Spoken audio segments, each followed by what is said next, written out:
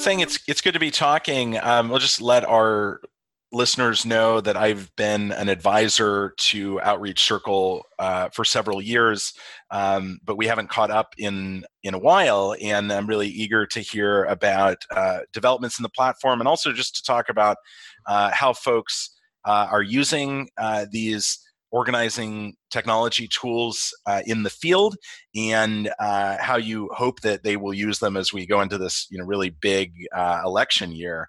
I think it's so crazy that every 2 years we elect, every member of Congress. We've got a third of the Senate up for election. We've got this really heated, spirited presidential campaign, plus all kinds of movement organizations are doing tech-enabled organizing work on a daily basis, year in and year out. You've got a lot of experience under your belt at this point. One of the things that I'm interested in about Outreach Circle is this concept of relational organizing.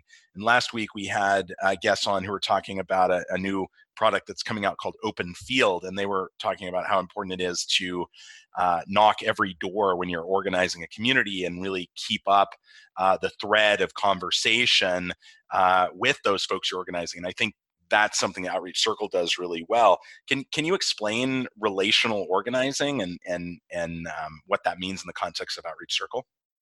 Yeah, absolutely. I mean, relational organizing, it's not really a new term. It's been around for a long time. It's really just friends reaching out to friends instead of, strangers reaching out to people that they don't know. More recently, there's been tech tools that try to automate the process. We really pioneered some of the new approaches to this back in 2015. But when I was running for office, I found it very odd that I would have to knock on doors for people that I didn't know, or phone bank people that I'd never met. And I thought, gosh, if I wanted to reach Mary on Pepper Drive, wouldn't it make a lot more sense to find a friend that knew Mary and then talk to that friend and have that friend talk to Mary to, vouch for me and my campaign? And so that's how I approached it in my race, and that's how we approach it with Outreach Circle. We just make it easy for supporters of a campaign or a cause to reach out to their friends versus having them to reach out to strangers. It seems a little bit similar to what the Obama campaign kind of, I would say, pioneered, although it was not a new idea. It was just new at scale, which they called the snowflake model of organizing, where you would have a group that you were touching directly, and then they'd be reaching out to others. But what you've done is use technology to make it easier for people to find those connections. Is that fair? Yeah, that's right. And if my understanding of the snowflake model is correct, there's two parts to that. One is using pre-existing relationships, but part of the snowflake model was also to form new relationships in given communities. And so we do that with our affinity texting product. With the relational product, it's really about taking advantage of pre-existing relationships. And I sat in on a webinar that you did with a partner at last fall, and I think that there's now at least 2 studies that show a demonstrable lift among voters reached with relational organizing. Can you tell us a little bit about the research that's been done about this and what it means for campaigns? Yeah, absolutely. So we've done tons of internal studies, for the past 4 or 5 years, showing 5, 10, sort of 15-point turnout bumps for relational outreach versus traditional outreach. But those reports were performed by us and not a third party, so people were a little bit skeptical and felt the numbers seemed too high. Recently, we've gotten validation from external third-party researchers. One is Professor Green, who wrote Get Out the Vote. I think it's now in its 3rd or 4th edition. He's a professor at Columbia University, so he's kind of the gold standard in research for electoral research. And we did a 13-state pilot or randomized control trial with Alliance for Climate Education last year, where Professor Green was the researcher. And we did a randomized control trial having supporters reach out to friends, and we compared that to turnout of people that were not contacted. And it showed about a 4% turnout bump. And this won an ESPY award from the Analyst Institute, so we're quite pleased with those results. What was astonishing with this study was this study was done with a simple email from a friend, and that was just one email from a friend to a friend. It didn't leverage our texting capabilities or anything else on the platform, and they only leveraged one message. And it still showed a really significant lift. And what Professor Green was especially excited about, if you look at any study that's been done with email, the vast majority of studies that ask voters to vote by email shows zero turnout effect, or sometimes even shows a negative turnout effect. People get annoyed by all the emails and then actually vote less. Whereas in this study, since it was coming from a trusted messenger, from a friend to a friend, we actually saw a significant turnout bump. And so this is 4 points in a general election in the 2018 midterms. And then we also had a study published in a down ballot race. This was published in Politics and Policy in April of last year, and that showed north of a 20% turnout bump in a down ballot race versus the control group. Or versus other voters not contacted via Outreach Circle. And so both of those studies showed really strong results. And I want to make sure I'm understanding like what a 4-point turnout boost means, because there are elections that have very low turnout, there are elections that have very high turnout. Is that like if the regular turnout is 35%, you get 39 by getting friends to email friends? Yes, that's exactly right. So it's actually a really big boost in terms of the percentage lift. Exactly. Yep. So 35 would go to 39. And then the other study I was talking about that was published in Politics and Policy, I forgot to mention, that was Professor Cormack out of Stevens Institute that did that study. And I think in that study, the numbers went something from like 20 up to 40 or something like that. So really, really big differences. And congratulations on the recognition from the Analyst Institute. I'm familiar with some of their work around canvassing, and a lot of the history of this. I've been in political technology for a long time, relatively, and it was always a big fight because most of the studies have been around like door-to-door canvassing and saying that provides a lift and basically nothing else does. And we know that, when Bloomberg spends hundreds of millions of dollars on advertising, we know that creates a lift. But the studies just, from organizers have been very much about the face-to-face contact. Are you seeing maybe more traditional organizing institutions and groups come around on this technology stuff, or do we still have ways to go?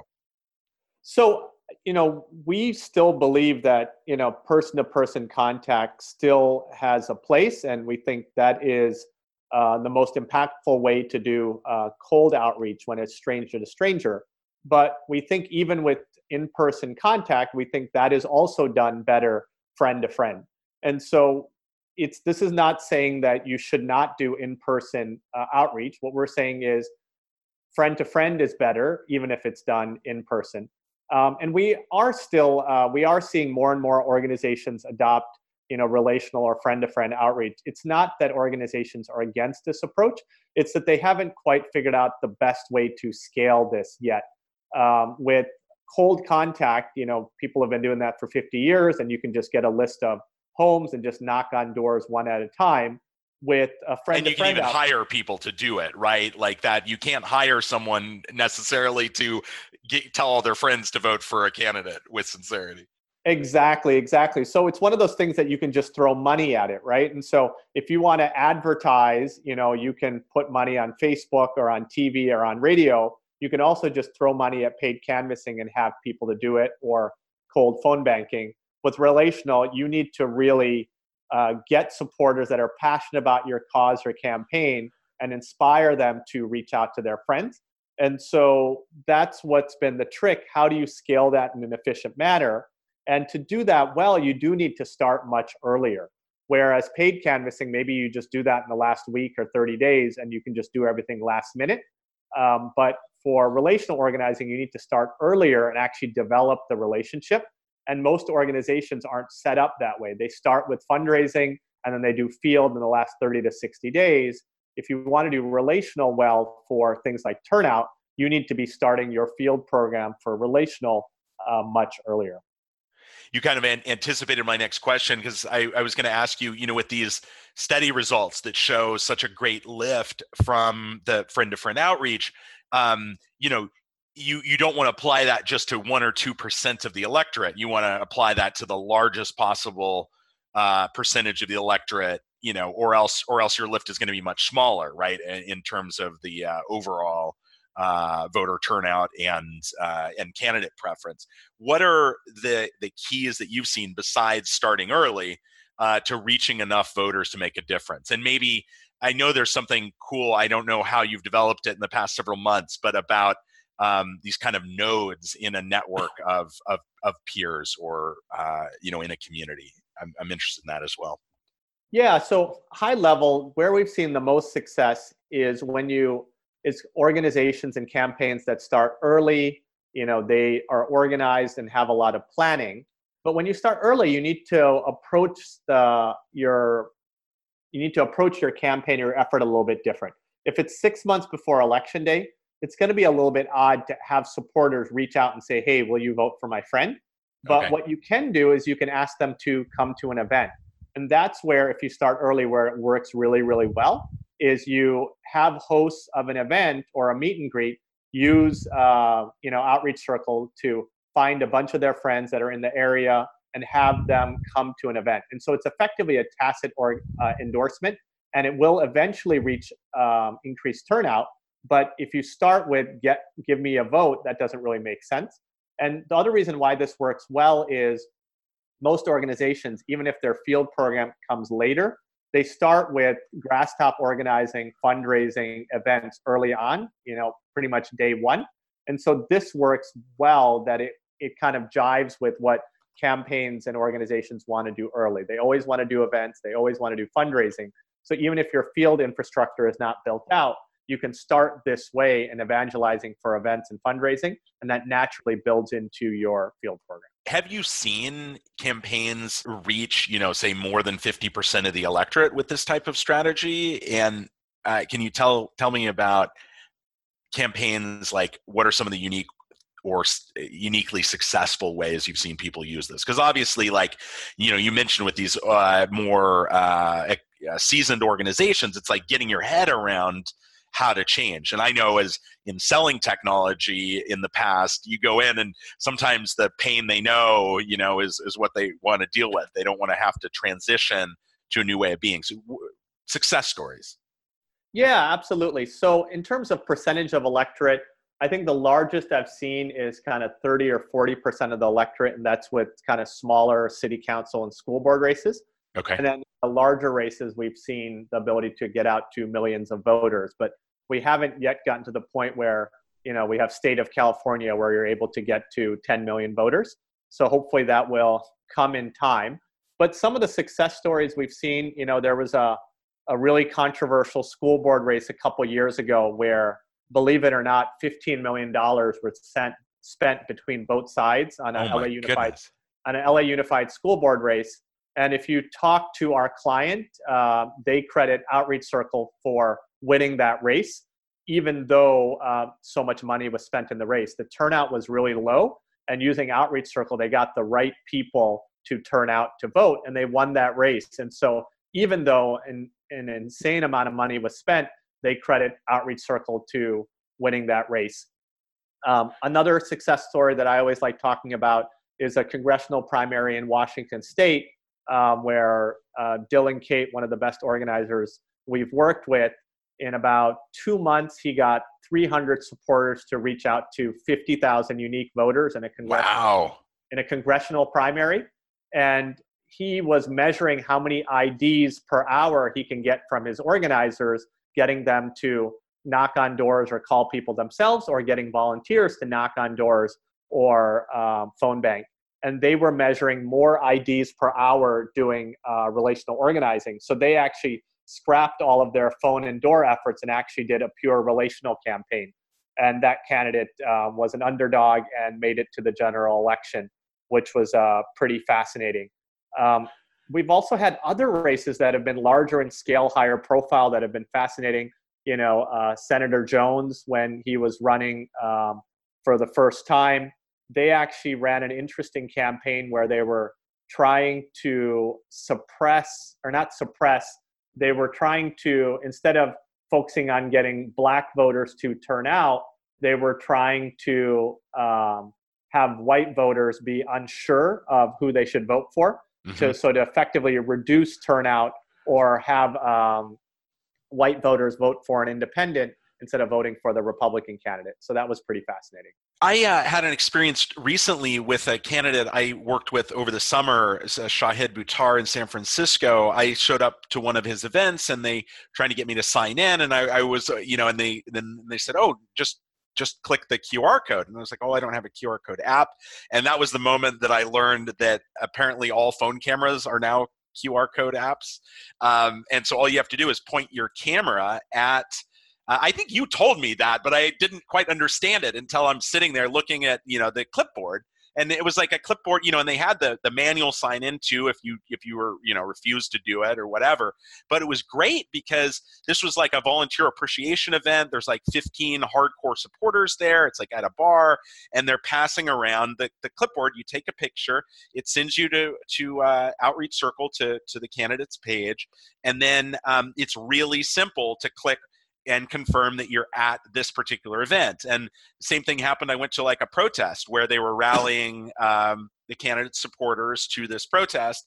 And, they were going around and, are you here with Shahid? Okay, sign in. And you sign in. So not only do they have a record of like the level of support, like, for example, I was at 2 events in a week, which is something that Nation Builder really, I think, pioneered, is really understanding kind of the record of a supporter. And Nation Builder was good because you could see like their Twitter activity and any meetings you'd had with them, and also their RSVPs.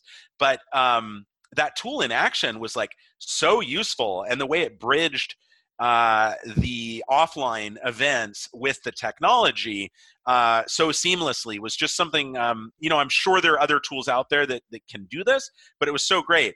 So there are now 3 parts of Outreach Circle instead of just the relational organizing that was the crux when I came, aboard as an advisor. Can you explain kind of the 3 key tool sets within Outreach Circle? Yeah, absolutely. So the first one that you alluded to, it's our Supporter Action Hub. It's basically a volunteer portal. And what that does, and by supporter or volunteer, we're talking about donor, staff, friends, family. It's kind of more of a broader term. And what that does, it makes it really easy to recruit, engage, and activate your base.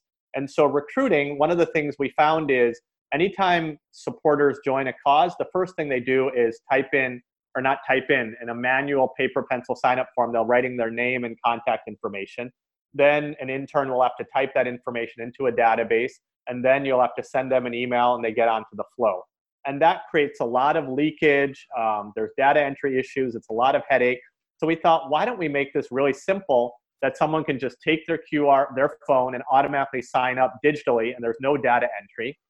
And we found out that QR code readers are embedded now on all iPhones, and quickly it's happening on Android as well.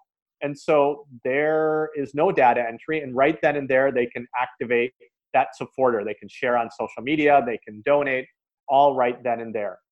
And when we redesigned the platform, one of the things we did is we made sure that the new platform, you don't need to download an app. 90% of the functionality you can do from any browser. And then some of the advanced features, you would download the Android or iPhone app.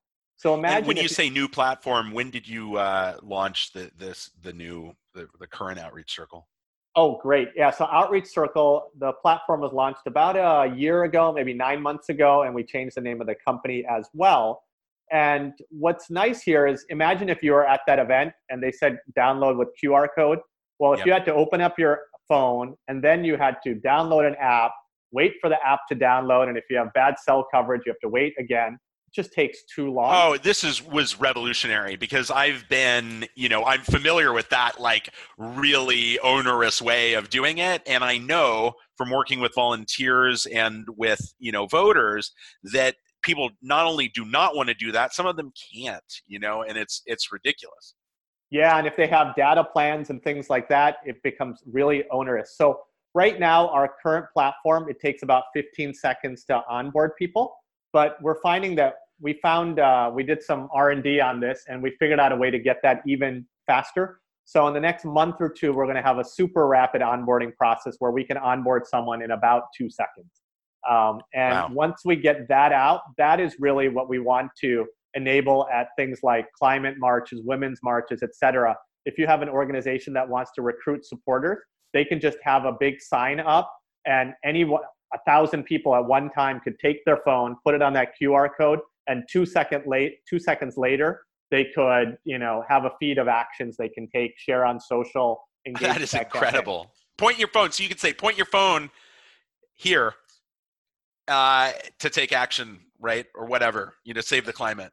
Yeah, I mean, what's awesome about this, there's a whole bunch of other use cases here. So imagine if you're doing movie screenings, and at the end of the movie, everyone can just put their phone up there, and 2 seconds later, you have all their information. My gosh. So you could be, because this is incredible. I went to a screening recently of a film about state voter suppression through, like in Georgia, right?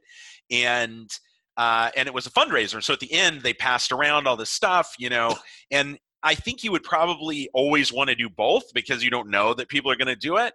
Sure. But the data, the ability, and this is the thing, is you've got to get the information of the people who are there. And, I meant to make a donation and then that paper kind of stayed on my desk, and then I didn't, get any kind of follow-up because they don't even know my name. Yeah, and if you keep on thinking through that, think about other things you could do. You could be at a concert, right? And so if you have, Chicago, they have Taste of Chicago, and they have all these summer festivals.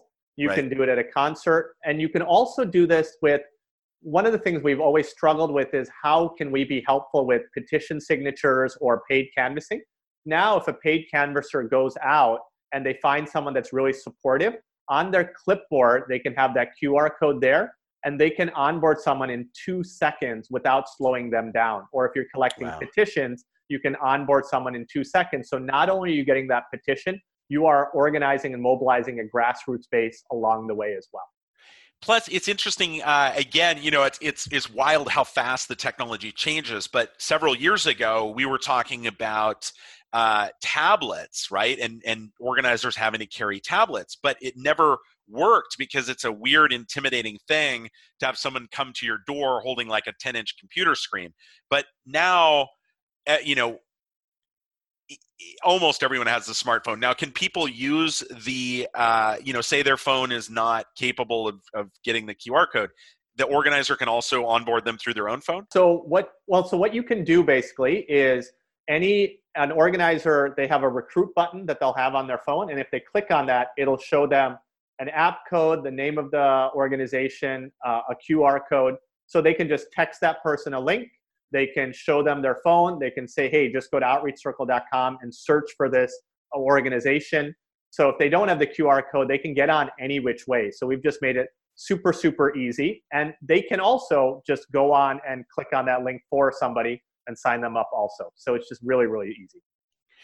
So a lot of the campaigns that I talk to, and I'm sure you too, because it's usually grassroots folks who want to adopt new technology because they can't spend the millions and millions. And there's the rare case like the school board where millions are spent and they are also using this tool. But a lot of folks who can spend the millions, I think, are kind of like, they know what they're doing, or they hire big marketing firms that aren't necessarily also going to adopt new technology.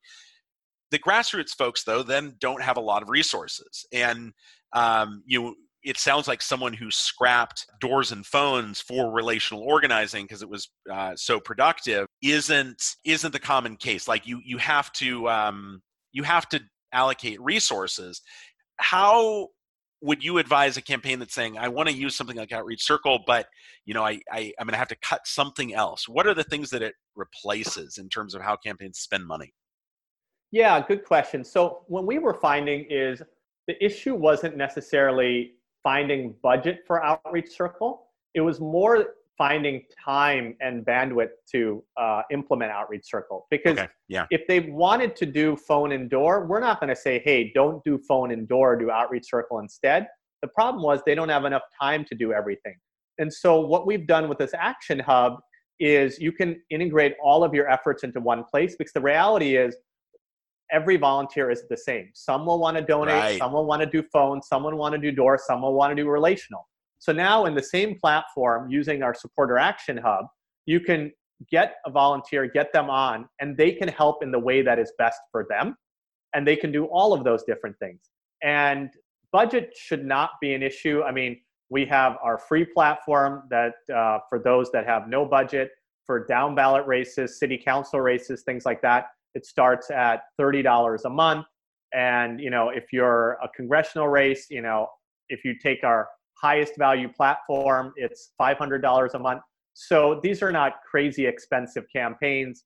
We have more expensive plans for statewide and national efforts, but those are more resourced and they have the budget. So this is not meant to be an expensive tool. When I ran for office, I was outspent 30-1. A PAC came in, put in 100,000 against me in my race as a first-time candidate. So I remember what it felt like to get overspent. And so I wanted to empower those campaigns that are people campaigns that may not have the budget of the more well-resourced campaigns. That's awesome. I'm kind of thinking of it like all of these activities are happening in a campaign already. If it's a good campaign, like people are looking at their contacts and they're saying, who can I contact to to help Sang, right? And this is what you went through in your own election before this technology existed. But that information is very siloed, and especially now that you've got the Supporter Hub and the Affinity Texting, which I have just one question about, and this, in the relational supporter outreach, it's almost like you need a PM within your campaign who's going to, just like any other part of a successful campaign, you have field organizer, you need an outreach circle organizer in your campaign. That's should be a role. And then from there, it's just making everything that a good campaign does a little bit more simple. I mean, that's I guess it's a pretty big plug, but I think that we've got to adapt, because that's how one of my biggest issues, and we call the show Adriel versus the Oligarchs, because I just hate big money having so much influence in our elections. And right now it's anyone who works in the industry knows that still 90% of the stuff is funded that way. But we're seeing a surge of grassroots interest, grassroots funding, and then I would say, grassroots technology over the last several years. Yeah, I totally agree. I mean, when we started the company, the vision was we wanted our democracy to be more about people and ideas and less about money and special interests. So that's why we started the company, just to reduce the cost of outreach so we can make it easier for organizations or causes or campaigns to reach the people that they needed to reach. And so we thought if things are more cheaper and efficient, you can have a more representative democracy. So totally, right. It's kind of another idea around that's a funding idea is the democracy dollars, right? Which I think Ro Khanna talks about it. I think Andrew Yang talks about it. They've done experiments. I think it's Seattle, I want to say. Yeah, Seattle. Each voter gets a certain amount of dollars they can attribute to candidates. So I like that a lot. In San Francisco, I recently moved, but I was living there for several years, and I'm very involved in the political system there for maybe a couple of decades. And they have public financing, and it's always about the match rates. And that's really interesting to me, because I don't think you should automatically give a candidate government money, but I think that you should allow citizen support to reflect itself in candidates getting government money. Just because you say I want to run for office, I don't think you're entitled. This is my opinion. But it's difficult. For example, if you have to, your match is 2-1, and then, each person can give you $250. Most people can't give $250, but they could give you their democracy bucks, or they could give you $10 as a signal of support. Right. And so, sorry, that's a total tangent. Question about affinity texting. So this is something that's new, and I think it's one of your newest tools, and it's different than the texting, the super high volume stuff people are used to, that is that last minute GOTV, and also a lot of folks I think are texting for Sanders right now, and it's this rapid fire. People say I just did 250, et cetera. Can you tell us how affinity texting is different and like what the different use cases for these two styles of texting might be? Yeah, absolutely. So we've had for a number of years people asking us, hey, can we just assign a list of contacts for a supporter and have them reach out? And you can do that with, traditional peer-to-peer and other texting services, but the messages always come from a third-party number, a computer-generated number, or a short code. And so it's not coming from a real live person's number. And so that causes problems in a number of use cases. Let's say fundraising, for example. You have a candidate doing call time, and they've called 200 people in the quarter, and 100 have donated and 100 said they'll donate, but they haven't. You could email them, that will get lost in the shuffle. You don't have time to call all of them again. But here, the candidate can just text all of them from his personal number very, very quickly saying, hey, we spoke earlier. You said you would donate. It'd be great if you could do that. Just click below. And here's my number. You can call or text me anytime. Or let's say you have an organizer that has 100 employees for a labor union or 100 volunteers for a campaign that they're responsible for. If you use a third-party texting service, there's no connection between them because the number changes and it's not their number. Here, a union organizer is often responsible for a couple hundred people. There's no way for them to efficiently keep in touch with them. So what this allows for, as at let's say at the beginning of the year, there's your annual union meeting, and the organizer goes there, introduces themselves saying, hey, this is my name. You can reach out to me anytime. And there's 200 people there. After the meeting, they can quickly text all of them one at a time. It'll take them about 2-3 minutes and says, hey, my name is Joni. I'm your organizer. I'm your union rep. Here's my number. Just save it on your phone. Text me, call me anytime. And what they've done is they've now initiated and formed 200 personal one-on-one private texting relationships that they can keep going anytime they want. And so maybe there's a fundraising drive, or there's a thank you message, or there's a rally or a protest. That's amazing, because when I think about a campaign, like I worked on a campaign plan for Shahed, right? And it has to reach X number of people, you have to have like X number of organizers at like each level. And so what you're saying is that you could have your like 150 people who are your contacts, they're in your phone. And this is also the record. Does the record stay in the software as well, or is most of the record on the phone? The record stays in the software as well. We don't record the conversation, but that a text was actually sent. We can track that, and you can assign lists. So you could do Dear Neighbor texting programs similar to Dear Neighbor postcards here if you wanted to. Right. And you could assign a local volunteer, 500 people, to form and initiate a relationship in their community. So my last question, and this is like, I don't know if I'm getting old and not learning things as fast as I used to, but I think you're getting old. I think you're older than me, so you know, right? You know Fair. What's happening. You've traveled this path, and what I want for like the campaigns that I talk to is like, and if I'm working with a campaign, I want like the coaches, like the life coaches of Outreach Circle, who every week they get on the phone with you and they make sure that you're actually doing what you need to do. And do you provide that as a service, or can you recommend people? Like, can I get like the half dozen people who I could hire or someone could hire to do this kind of work? Yeah, no, we actually do provide consulting services. And so one of our best run campaigns are that wasn't a setup, by the way. I didn't know you provided consulting services, but it's like so often that's like what I'm missing, because I don't have the time to run it for campaigns, but I want them to use it.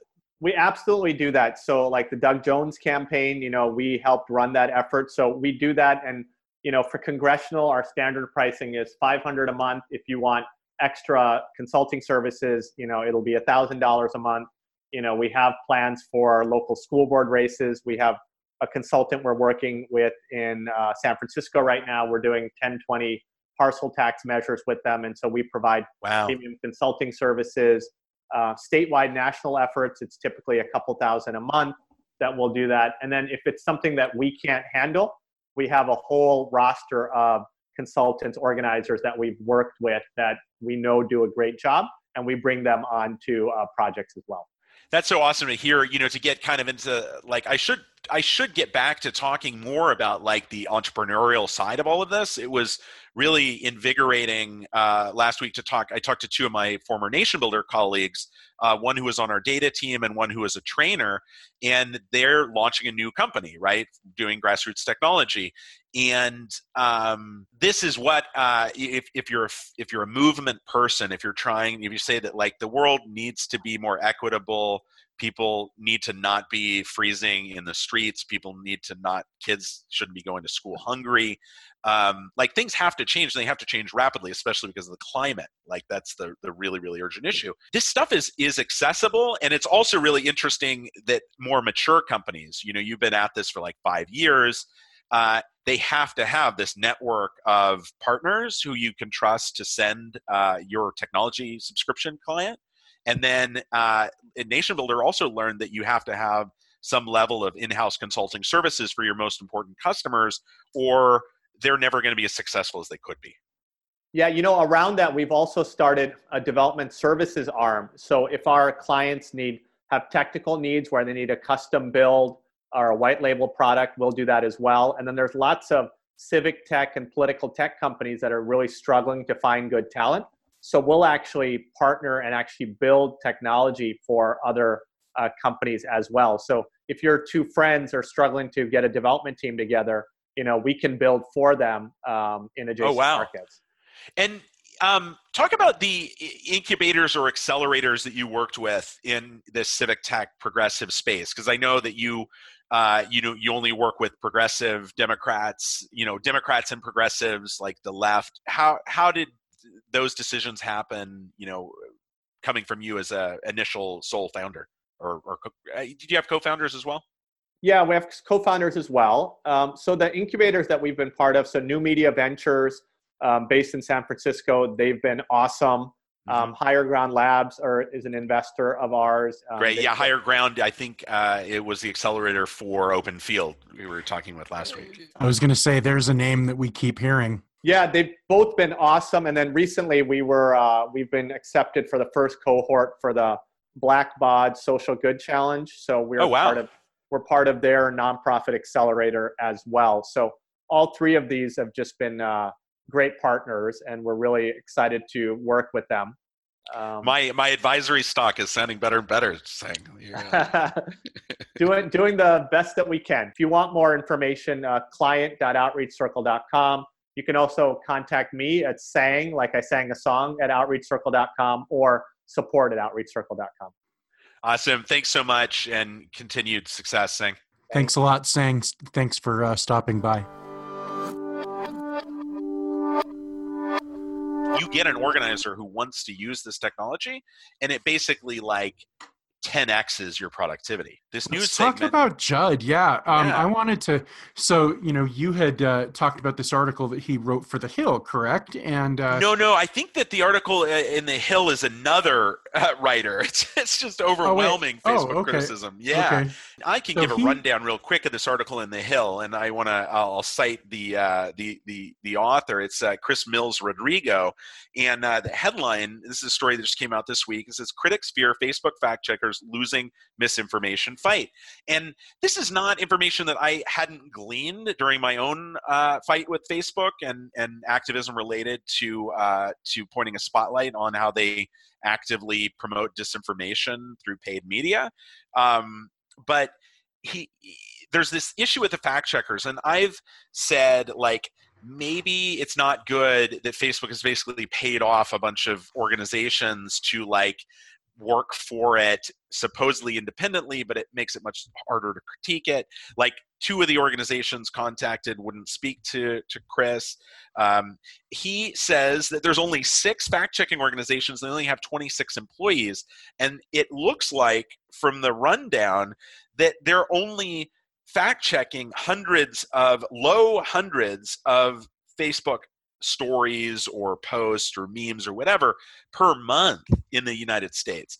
And I could probably see hundreds of things per month myself, and I've got to think that there's a much larger volume. I've heard PolitiFact talk about this, and they say that there's a never-ending stream of posts that they could fact check.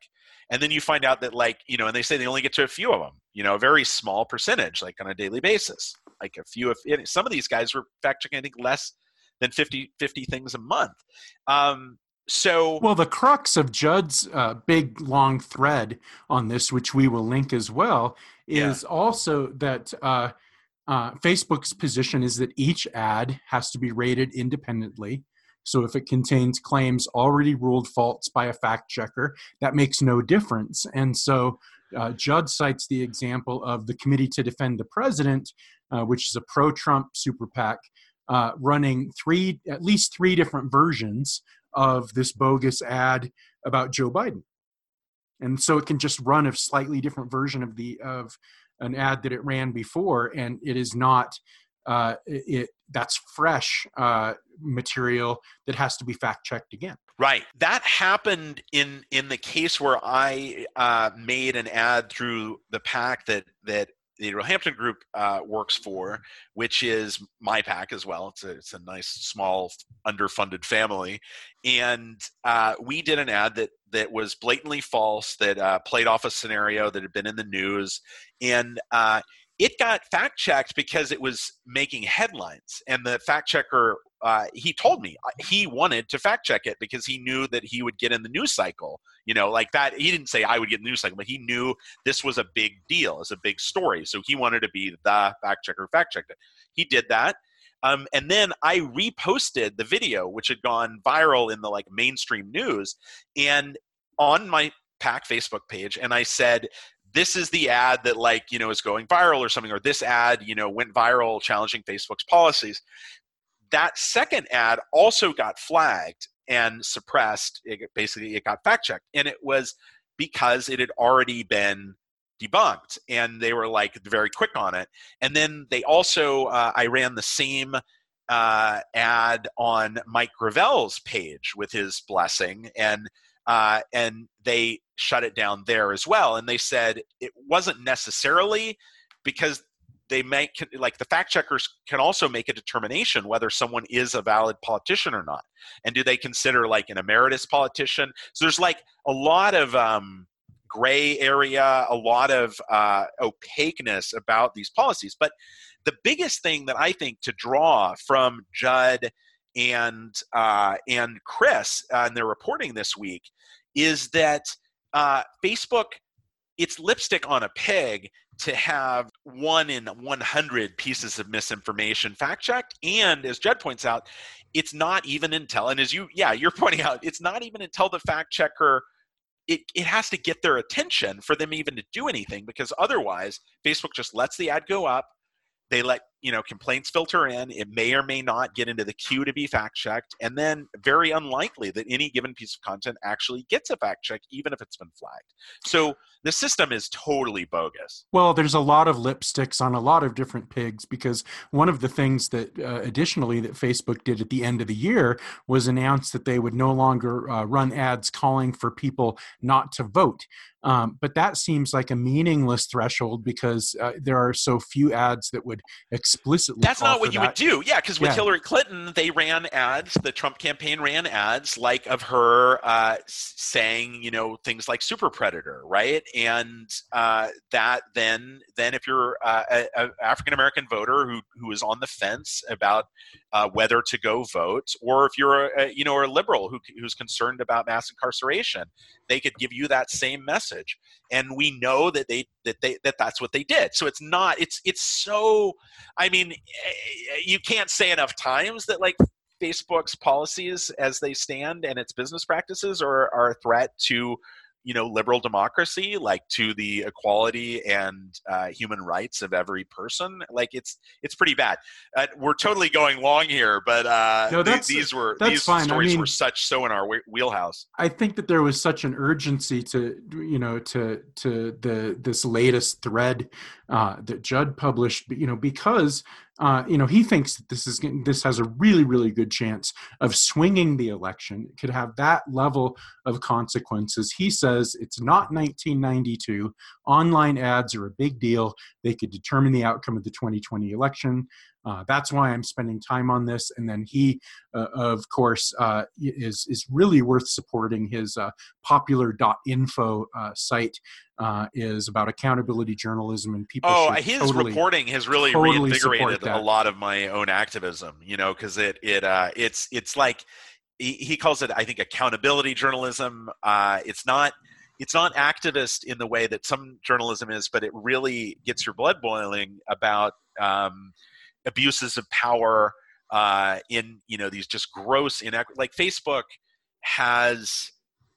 they have the ability to do so much better, and they've just totally chosen not to. And we know that the Trump campaign in 2016 credited Facebook with their victory. Just like Sang was talking about a campaign that said, we spent, millions of dollars on this school board race. It's like a really unusual high level of spending. And yet this one tool made the difference. And that's what Facebook is for Donald Trump.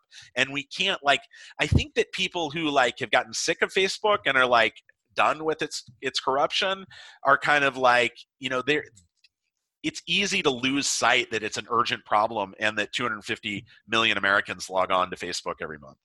Let's talk about a few other stories really quick. And it'd be great if we can link these, because I never give them justice. But basically, we did an episode where he talked about the newsletters that I'm reading as I prepare for the show, and just as I do my work as a political strategist and activist. Where basically I'm trying to get at least read the headlines of something like 50 to 100 good kind of political tech, democracy, human society related journalism, and then boiling it down to just a few things that are relevant to our topics.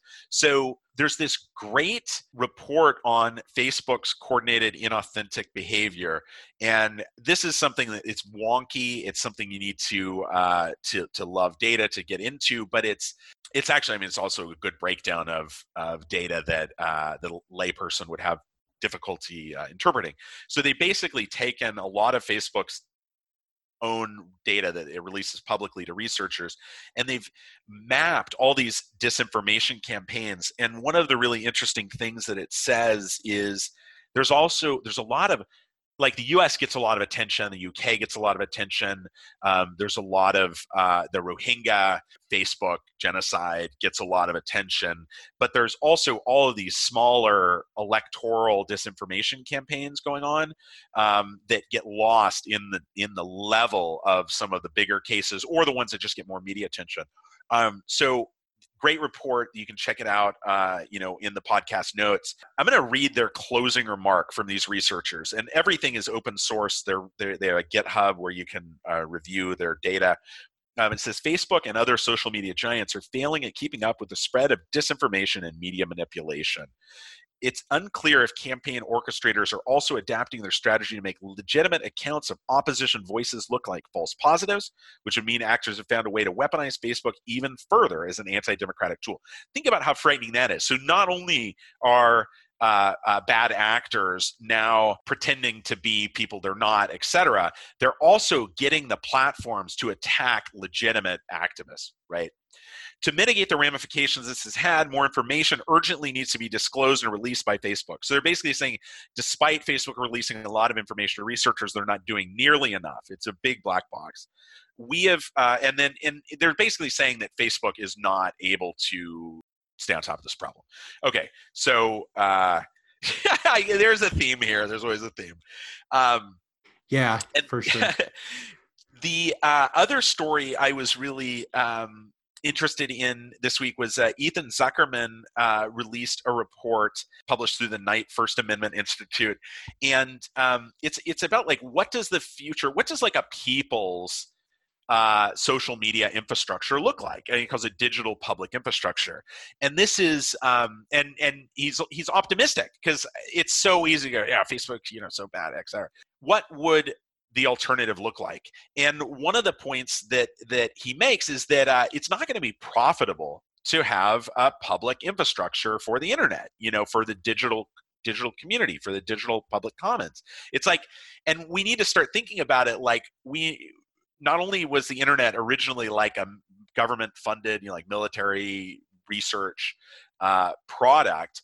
But every time you have something that belongs to the public, it's invested in by the public. So we've got to think about, like, we've got to have social media that's not for profit, basically, right? And he says that a lot of what you want to look at is the history of public media. And he says specifically the BBC. And how do you fund this? You could actually tax surveillance advertising. And he says both as a way of discouraging the business model and of raising money. The funds could go to national projects focused on innovation around digital public infrastructure. So we're going to link to a Medium article. That Medium article links to to Ethan's full paper if you want to read more. The last, what we're reading today is actually super creepy stuff. Although it does remind me, Matt, did you follow the news about Ring, the Amazon-owned doorbell that has a camera on it and can be monitored remotely, about them partnering with law enforcement all over the country? I have been following that, and it sounds like a horrible dystopian science fiction story, like Minority Report or something like that. Right. So it gets much worse when you add, and I'm not saying that these two companies or these two stories are directly related, but they sure are in terms of the themes and the content. And I don't know about the level of partnerships and the level of overlap between the agencies working with these two companies. But basically, you have this company called Clearview AI that has been harvesting like hundreds of millions of faces from the internet and linking them to names. So like, your LinkedIn photo and your name, and then they've like trained their AI to match the faces like from other cameras, other images. And they're working over the past several months, it's revealed by a New York Times story. They have partnered with like 600 law enforcement agencies. So this, we need our fucking legislators to step up to the plate, because we're totally getting pwned by these companies. I was talking to a potential client this week, and one of the things that immediately came to my mind was the one website page that every campaign must have. And this comes up a lot because I need this page. And also, if someone doesn't have it, like, there's nothing you can do to help at the end of a heated campaign. So in talking with Sang, you're like, certain activities that you do 5 months out, other activities you're doing in the last month, and then there's just like this rush to get out the vote in the last few days. And like, no one is sleeping, everyone's working their ass off. They might be working a different role than usual because, you go from being the speechwriter to like, calling voters who are ID'd by the campaign, right? So what is this one page every campaign website must have? It is your GOTV page, telling your voters how to vote, where to vote, and anything else you have. If you have a voter protection hotline you want to send them to, and sometimes this can simply be an embed of another resource on your webpage. It could be a series of links, but it needs to have good, actionable how to vote information. Okay, and so why do you have to have this on your campaign website, especially if you're just embedding someone else's resource? It's because if you run Google search ads in the last few days of the election, there's massive volume of people searching for how to vote and for voter information.